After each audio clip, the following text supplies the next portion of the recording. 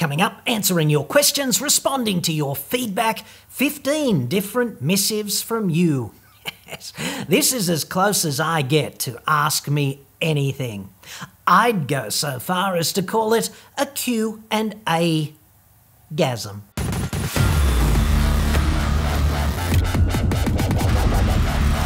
I'm John Cadogan from AutoExpert.com.au and I get new cars cheap. For buyers here in Australia. Website for that, obviously, or you can just click the card that's occasionally up there now, dude, just above Uncle Darth. Now, a quick question from John Vender. Is it a good idea to let the engine run for a few minutes after a cold start before driving? The way I see this, okay, this obsession with warming cars up is typically an old dude thing. It's a beard stroking thing, and it harks back at least 4 decades into the 80s, right? And you think about the 80s and they had interesting hair and interesting clothes and things like that, but they didn't have that interesting engines and engine technology compared with today. Today, so much better, okay, so much better. And there are 3 core issues that made warming up a thing in the 80s, right? There's drivability, and then there was lubrication, and then there's metallurgy, which would be how well all the parts in the engine fit together in the context of going from dead cold to operating temperature, all right? So back in the 80s, great many cars out there on the roads had carburetors, and they had sort of analog control of things like air-fuel ratios and ignition timing and spark advance and valve timing and all of that stuff, right?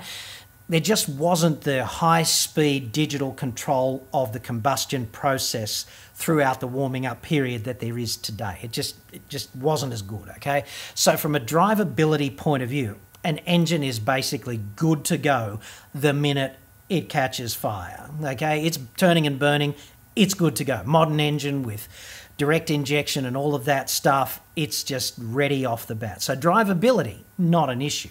Okay, let's talk about lubrication though, because that's changed a bit as well. And back in the 80s, like 4 decades ago, when we were young and attractive to women, some of us at least in our own minds through the rose-coloured glasses of retrospectivity, mineral oils, right?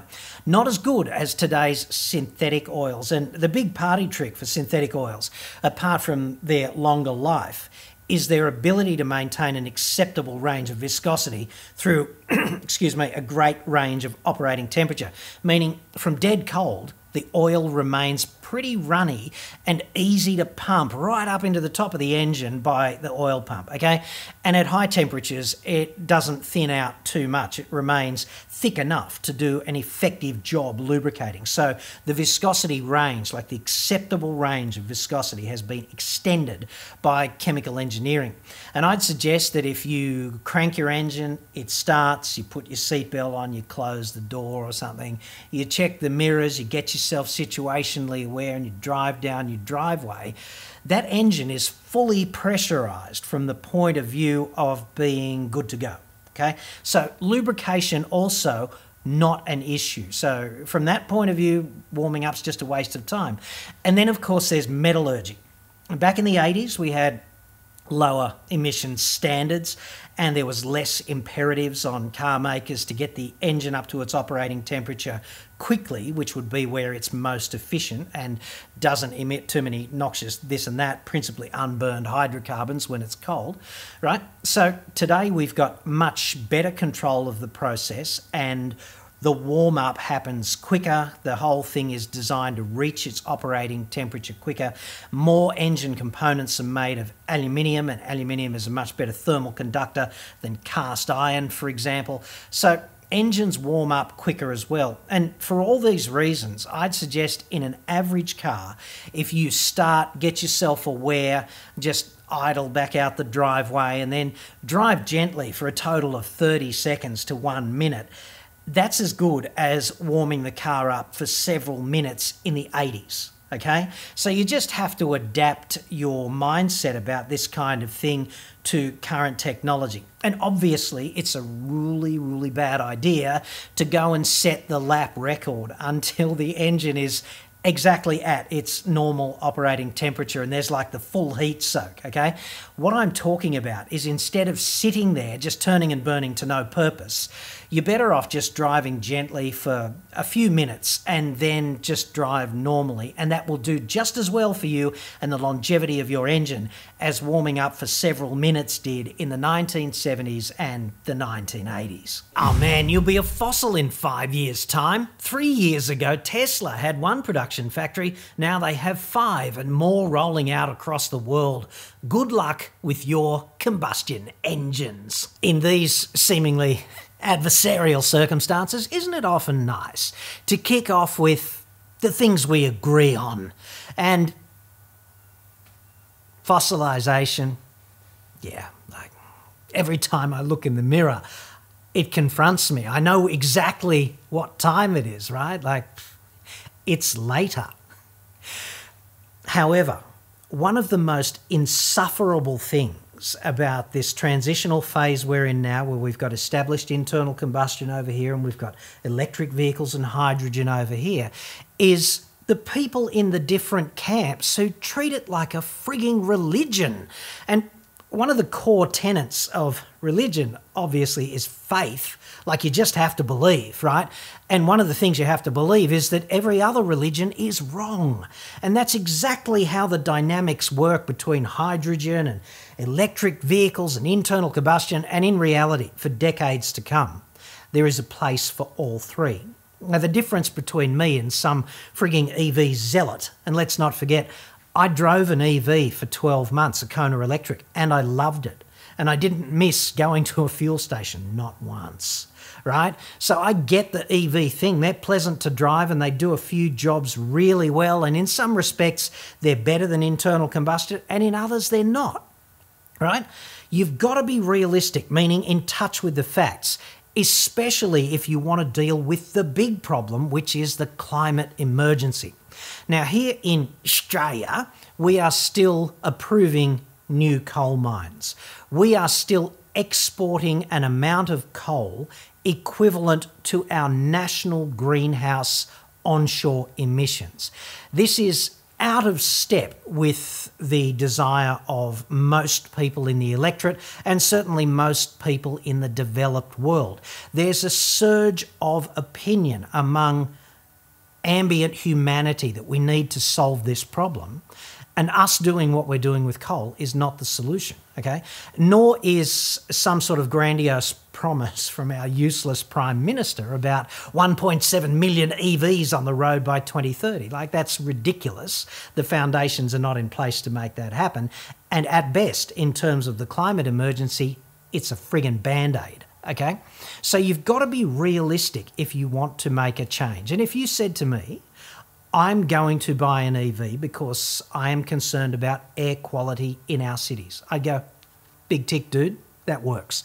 If you said, I'm concerned about national energy security and in particular our vulnerability in terms of the supply of liquid fuels, and I'm going to do my little bit by buying an EV, I'd go, big tick, dude, because that is a strategic problem for our national security. And if you do that, you're taking a little bit of that burden away, a little bit of that dependency on foreign oil. But if you said, I'm doing this because it's the only thing I see that can help the climate emergency, I'd say, well, how about we divorce ourselves from coal and get realistic and in touch with the facts, because that's the only way humanity can hope to solve any problem. Most of this car shortage hype is so manufacturers can create fear of missing out and gouge more money from you. Don't believe it in most cases. If you go in and they pull this, start walking out and you may find a car magically appear. Lol. Dude, I get that conspiracy theorizing is a popular pastime, but I'll give you a really pragmatic reason why that cannot be the case. There's 50 or 60 different car brands, depending on how you carve them up globally. Like, certainly the most important ones could be encapsulated in a list 50 or 60 long, okay? And they all hate each other. There's nothing Mercedes-Benz hates more than Volkswagen, and there's nothing Toyota hates more than Mazda, and there's nothing more that Mazda hates than Hyundai Kia, for example, right? There's so much multilateral hatred that these people could not all sit down in a room and engage in a massive global conspiracy where they all kept pumping out cars in secret during a pandemic and faked a shortage with cars just stacking up 10 high at the dock, right? And then when you walk in and call their bluff, they can magic one up. Like, come on, dude. That is unrealistic on so many levels, all right? And also, inconveniently, the car industry just wants to sell more. Mass production is a game where you get that factory, ideally, cranking out 3 shifts a day as fast as it can crank, just making cars endlessly, because that makes the production line efficient. It lowers the per unit cost thanks to economies of scale. And then you've got these rabid sales directors who just get out the whip and they lash, right? There's a cascade of ass kicking to sell, right? That's how the car industry works. And for them to engage in an artificial inversion of this process, which is just philosophically abhorrent to them at every level, is just flat out ridiculous. It's there with flat earthing and anti-vaxxing, frankly. Please tell me why I need to get rid of the mill scale on my rolled steel. Yeah, that's fair enough. Thanks for the question, Paul. I appreciate that. Did this report the other day on metallurgy and abrasives, like which different abrasives go with which kind of metallurgical applications. And if you'd like to check that out, it's just up there, dude. Now, mill scale is this black shiny crap on the outside typically of every piece of hot rolled steel you ever buy. And it's inconvenient because it's glassy and it's hard to cut. It's really hell on machine cutters, like things like milling face cutters. If you've just got to take a shave off something that's been hot rolled, that's a pain in the ass. It's kind of hard to drill through as well, and it's responsible for a fair bit of wear and tear on drills, so getting rid of it makes sense from time to time. It's also kind of flaky, so cosmetically, if you paint it, it's going to look rough, and it's porous. At least the junction between the mill scale and the bare metal and the rust is porous, and that allows water and oxygen to combine and foment more rust, which you probably don't want in the finished product. And then, like, obviously, if you're going to do anything involving elbow grease, like filing or cutting with a hacksaw or anything of that nature, or you're going to run a milling face cutter over the top of a piece of hot rolled bar or rod or something, this stuff it's just the scale, and it's really hard on the cutting edges, and that means you're going to have more wear and tear on everything that you try and cut, sand, whatever this stuff with. It also loads up some adhesives like zirconium, all right? So you don't want that. And if you're doing what I'm doing here, which is I've got these 250 wide pieces of steel channel, and I'm turning them into a fabrication surface, which is a surface that's flat in 2 directions and which I can clamp to and weld to. If you want to attach the ground cable for your welder, it doesn't really conduct that well, so you lose a fair bit of energy through the mill scale. It's harder to get a solid electrical contact there. And then when you are welding, in particular if you're TIG welding, like that tungsten inert gas kind of welding, it's entirely intolerant of impurities such as mill scale. It hates that shit, and your TIG welds look crap. And also if you're doing what most people call MIG welding, which is really metal, like gas shielded arc welding, metal inert gas, but the gas shielded kind of MIG welding, it's reasonably intolerant of impurities like mill scale as well. So you'd want to get rid of it for that. And even the other 2 kinds of welding, like flux cord arc welding, which would be MIG without the gas, if you want to think of it like that, and also just regular stick welding, like manual metal arc welding, you always get a better result if you don't have impurities to weld over, through, across, within, whatever. So for all these reasons, you want to piss mill scale off. And obviously, if you've got a manageable piece like this, don't bother grinding it off at all. Just go up to the hardware store or the local supermarket even, get yourself some vinegar, just normal white vinegar, immerse this in white vinegar for 24 hours and then just scrub away with a normal scrubbing brush and the mill scale will be a memory. And of course, if you go to the hardware store, you can get stronger acid than that, like muriatic acid. But if you do that, you have to be pretty careful with it because it is possible to hurt yourself with that. The vapors suck. And also if you splash it into your eyes or something or just get it on your hands, that's bad news as well. But vinegar, very safe, easy to deal with. Mill scales are bastard. You kind of have to deal with it if you're going to deal with any kind of subsequent fabrication operation. I'm a blacksmith farrier and we end up with a ton of scale on a horseshoe. At farrier competitions, we are forced to be Luddites and use a hot rasp, but in the field, we'll use either a linisher or an angle grinder.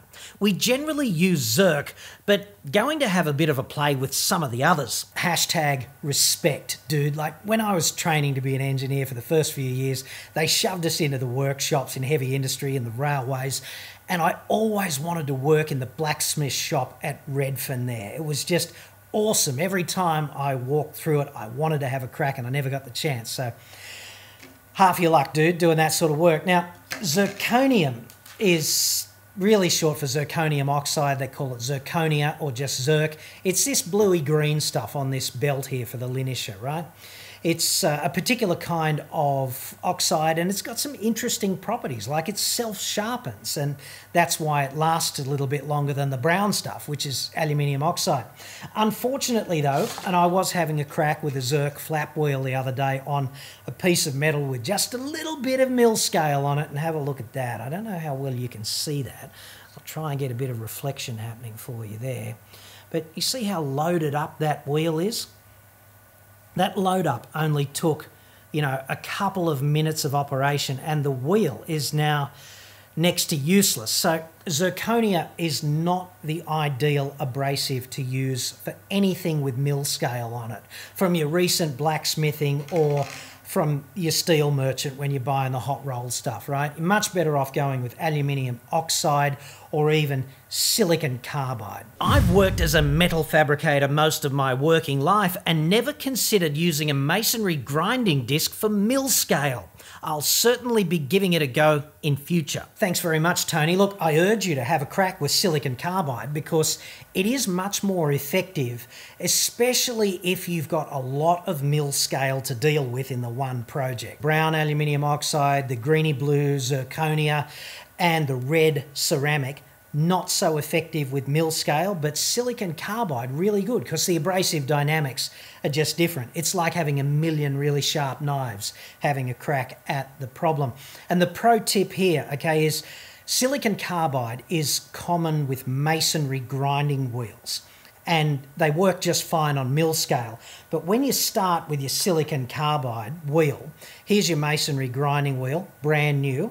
I don't know how well you can see that, but there's a really sharp 90-degree edge on the brand new wheel, obviously, because what do you expect? It's brand new. What you really want for dealing with mill scale is a used edge like this one here. You can see that radius that's been worn on the edge of the wheel. I use this on both of these beams that I'm working on here on the fabrication surface, right? And what you get is this nice rounded surface. When you get a new wheel and you attack the mill scale with it, it's really savage on the underlying steel. So my strong advice would be go and find a bit of old concrete, probably not the local cop shop steps or something, and just round the wheel over until you get this sort of profile. And when you've got that, it's just right for dealing with mill scale, because my process for mill scale, when I've got to get into it with silicon carbide, when you've got 1.7 metres of beam that's not amenable to being placed in a bucket and soaked in vinegar overnight, then it's just do it with this, deal with the mill scale, go light with the grinder, just get rid of the mill scale and then clean up the underlying steel with a 40 grit Zerk flat wheel like this baby here. And if you do both of those processes together, you've got your silicon carbide first and then you've got your Zerk dressing wheel. 40 grit's fine for most sort of, ghetto engineering applications, depending on whether you're going to paint it or it's a piece of fine art or something. But 40 grit works well. And what I'd suggest is, the other thing about silicon carbide is that I think there's some evidence that breathing this stuff is really bad for you. Silicon carbide is not one of those things that I would want to have lungs full of, because the phrase million microscopic knives you might give it away just ever so slightly. So if I'm grinding with this, okay, what I do is I go outside and I try and do it on a day where there's some ambient breeze. I try and stand upright. I try and stand upright most of the time, sometimes unsuccessfully. I generally try and stand upwind of the grinder, right? And I wear a full face visor and a P2 mask. And hopefully that keeps me reasonably insulated from whatever evil nature these particles in silicon carbide actually do have. So that's just a pro tip to remember when you experiment with silicon carbide on mill scale. I wouldn't do it in a closed up shed with no breathing protection. I think that's a little bit risque. As an engineer, I imagine you'd know that there's no such grade as mild steel. A Cert 4 teacher I once had advised our class never to use that term in an exam because it's not listed in any standards and you'll lose marks if you do. I'm guessing you use the term to describe low-carbon steel. Yeah, dude, I agree. There's no such thing in terms of detailed design as mild steel. But context is everything, right? So if you're at TAFE or you're at university and you're doing a project that involves the design of a beam to hold a bridge up over the river and stop people from crashing to their death below, and you tell the examiner that you're going to build it out of mild steel, then you should expect to fail. But there's a category of steel that I would colloquially refer to as mild steel, and it would be these kinds of shapes here, like these big channels and these two big beams that are holding the fat cave up over my head right now. And I generally refer to them as structural grade mild steel, which would be minimum sort of yield stress of 250 megapascals, right? And if you want to know what a megapascal is, it's 1 Newton of force for every square millimetre of area, right? So let's think about it like that. 250 megapascals would be 250 newtons of force for 1 square millimetre of area, which would be roughly 25 kilos of force for every square millimetre before it yields, which means before the deformation under load becomes permanent, okay? And mild steel, I guess you could broadly categorise it as being anything up to about 450 MPa sort of thing. As for other kinds of steel, there's all kinds of colloquialisms for steel. There's tool steel, which something like, for example, a cold chisel might be made out of. And there's high-speed steel, which something like, for example, a twist drill might be made out of. And there are many different grades of those things as well. But you do tend to get these low-carbon mild steels and then these tougher steels like tool steel and then even tougher steels like high-speed steel. And the more you drill down into it, the more nuance there is, right? And even with cars, they use different grades of steel in the body shells of cars now. The gold standard for high strength is so-called gigapascal steel, which is 1,000 megapascals. And every time you go to a marketing presentation for the launch of a new car, they talk about how much hot forming they're doing on the bodies. This is essentially because these tougher steels in that gigapascal range are less amenable to being cold formed, and therefore to use them you have to heat them up and get them into shape and then let them cool down and then weld them into the body structure at typically high stress points. So I guess the terminology depends on who you're conversing with, because when I'm talking about these beams here for fabrication, to me they're just made out of mild steel, and we're never going to get close to the yield stress of any of that, and I know what shit they're made out of, and hopefully now so do you. If colour makes no difference, why do they always tell you to paint the inside of rolled plastic pipe water heaters black? Pablo there. Thanks for the question, dude. Now look, I did not say in my recent report, which I will link up there, related to photovoltaics and our little side trip to colour doesn't make any difference when it's black car versus white car in the sun in the middle of summer. It makes a slight difference, is what I claimed, like 1 or 2% absolute temperature. But really, the difference of colour in terms of how hot a car gets inside is grossly overstated by most people. And it's just people who don't understand the relationship between radiation and thermal effects.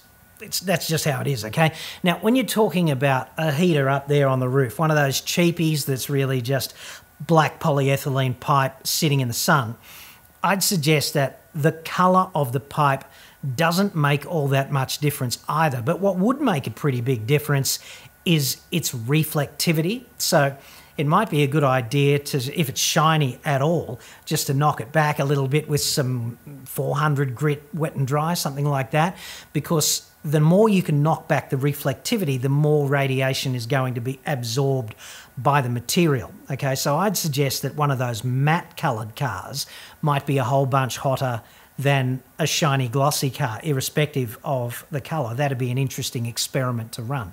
Anyway, the other thing about heaters on the roof, those kinds of heaters on the roof, the ones that absorb solar radiation into the tubes and heat up the water, what I'd suggest there is one of the principal means of heat loss there in the roof heater is forced convection. Like when the wind blows, it's likely to take a whole bunch of heat away from the heater. So a way of making that installation more thermally efficient would be to put it in a box that keeps the wind away and cover it with a highly transparent sheet of glass that was also, tough enough to withstand things hitting it in the environment.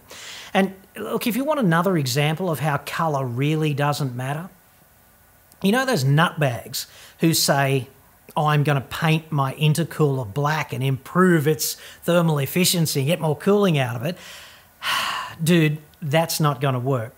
Don't worry about it. And the differential diagnosis, the evidence for this is when you go and look at every car that's manufactured today statistically, just go and have a look at the pointy end, right, and look through the grill, and what you will see there is typically 2 or 3 heat exchangers. You'll see a condenser for the HVAC, like the air conditioner, and that's to reject heat during the condensation phase when the working fluid turns from a gas into a liquid, right?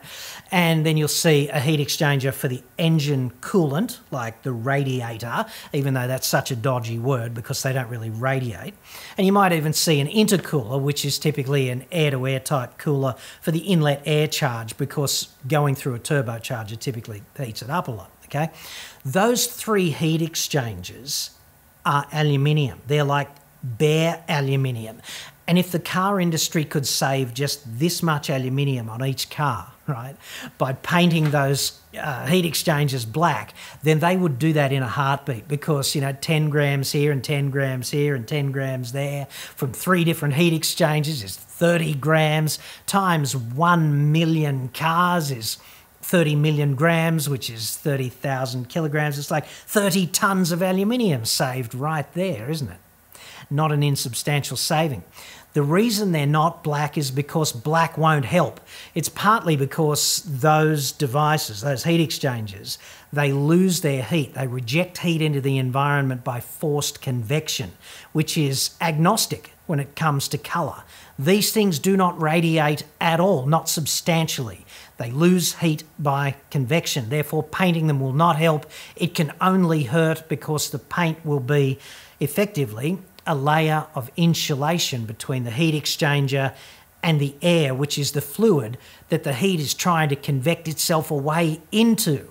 So, however you look at this, colour is kind of irrelevant. You've got to send this video to Rob Stokes, the New South Wales Planning Minister. He and his boffins have decided to ban dark-coloured roofs in Sydney, as they state they contribute to heating up the planet and contribute to climate change. I kid you not. Seriously, who advises these people? Interesting observation there from Far Ken. Imagine that. Far Ken. Parents, obviously, not really big thinkers, I think it's fair to say. Now, Rob Stokes. Rob Stokes' first effort at abject comedy was found in his comments recently on electric vehicles, reported here. Now, his quaint hypothesis on electric vehicles was just another kind of enslavement. I'm paraphrasing, although I think he did use that word, enslavement, right? Just like internal combustion, only a different slave master, okay? So far out of touch with reality, it's not funny. Particularly galling in the case of somebody who's a planning minister, like responsible for planning and urban spaces for 5 million people here in New South Shitsville. Unacceptably so, in my view. So I had a little bit of a look at Mr. Stokes. Mr. Stokes is just what we need in politics. They could agree. He's a lawyer with a diploma in biblical studies. So who better qualified to do all of that planning decision making? And when it comes to black and white roofs, if Mr. Stokes believes that this kind of thing has any hope of making any tangible difference whatsoever to climate change or quality of urban whatever in our cities, he's off with the fairies and out of touch with the physics again. I didn't catch the IP rating of this thing if you mentioned it, and how would it stand up strapped in the back of a ute on the way to Dingo Piss Creek with Tiffany? Keep up the good work. That question from Brambo Kef. You just know he can fight, don't you? Brambo Kef. Conversation stops when Brambo Kef is announced at dinner parties, I'm sure.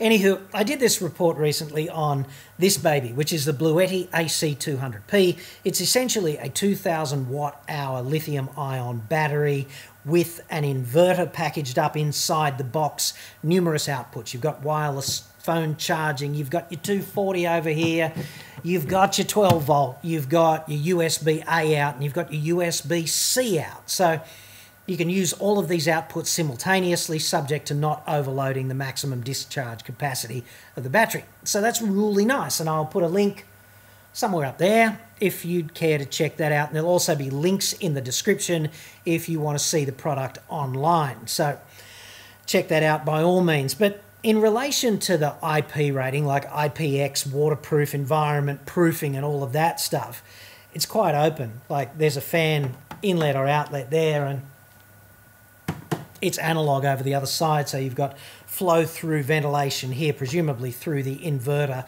and I suspect the whole battery charging and discharging thing has a big fat heat sink on it as well.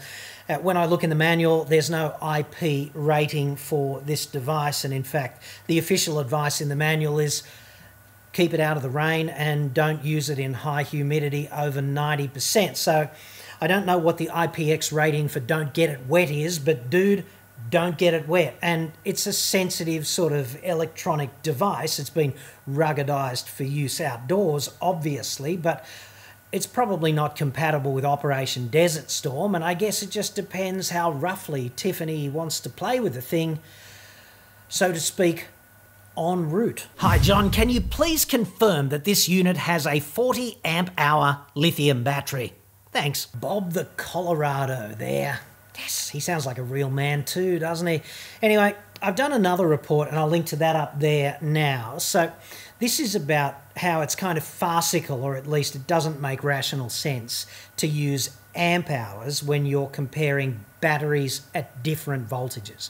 The only thing that matters is watt hours, because watt hours are the amount of onboard energy. So this is a 2,000 watt hour battery, and if you're running it exclusively at 240 volts, that means it's about 8.5 amp hours, okay? If you're outputting 12 volts, it's about 167 amp hours. And of course, these ratings, amp hours and watt hours and things like that, they're subject to the discharge limitations of the battery and the maximum draw rates and things of that nature. So there's not infinite linearity of 2,000 watt hours. You can't have 4,000 watts for 30 minutes, for example, because that will trip the overload protection inside the device. You just can't draw it that fast. And with these kinds of batteries, you get to a certain level and there might still hypothetically be some energy inside them. It's just really locked away and not accessible.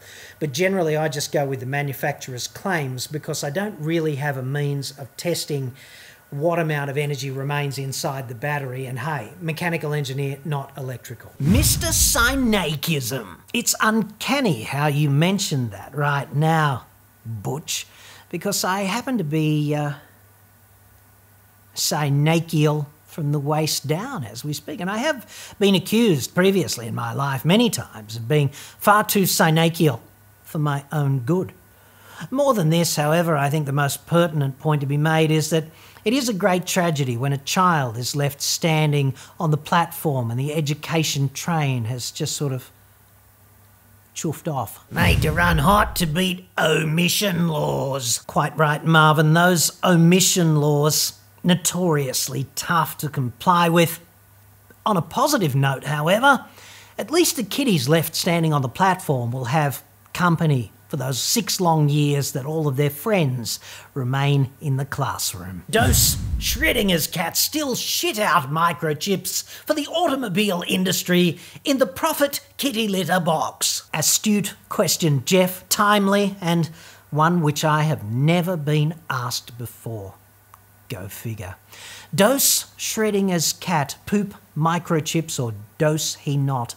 One of the big quantum theoretical questions. Yes and no, best answer.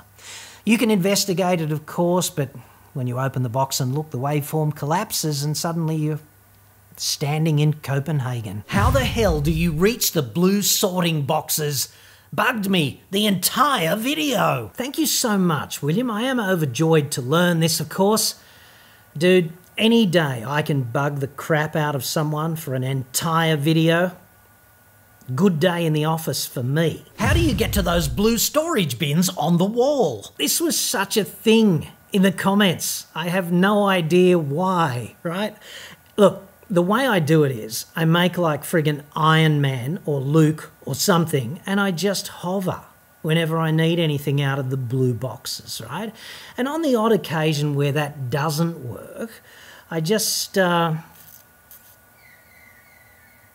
use that step ladder there.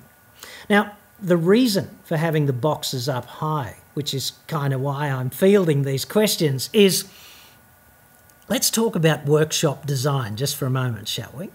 The thing about workshops is accessibility of the things you need.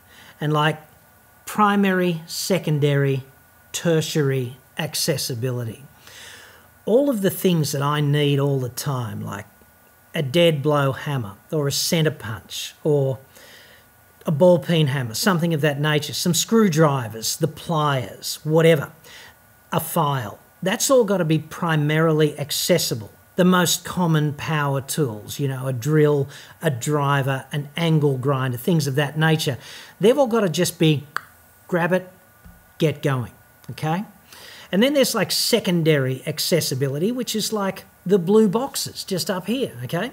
I don't always need an M12 by 50 socket head cap screw, but it is just up there if I need it. And all I've got to do is get ladder boy off the wall and stick it up there and grab what I need. And then when I need stuff that I don't use all of the time, it can be packed away all over the place in various toolboxes, and everything's got a place, and the things that I use least often are the least accessible, and the things that I use the most often are the most accessible, like all of those tools hanging up there.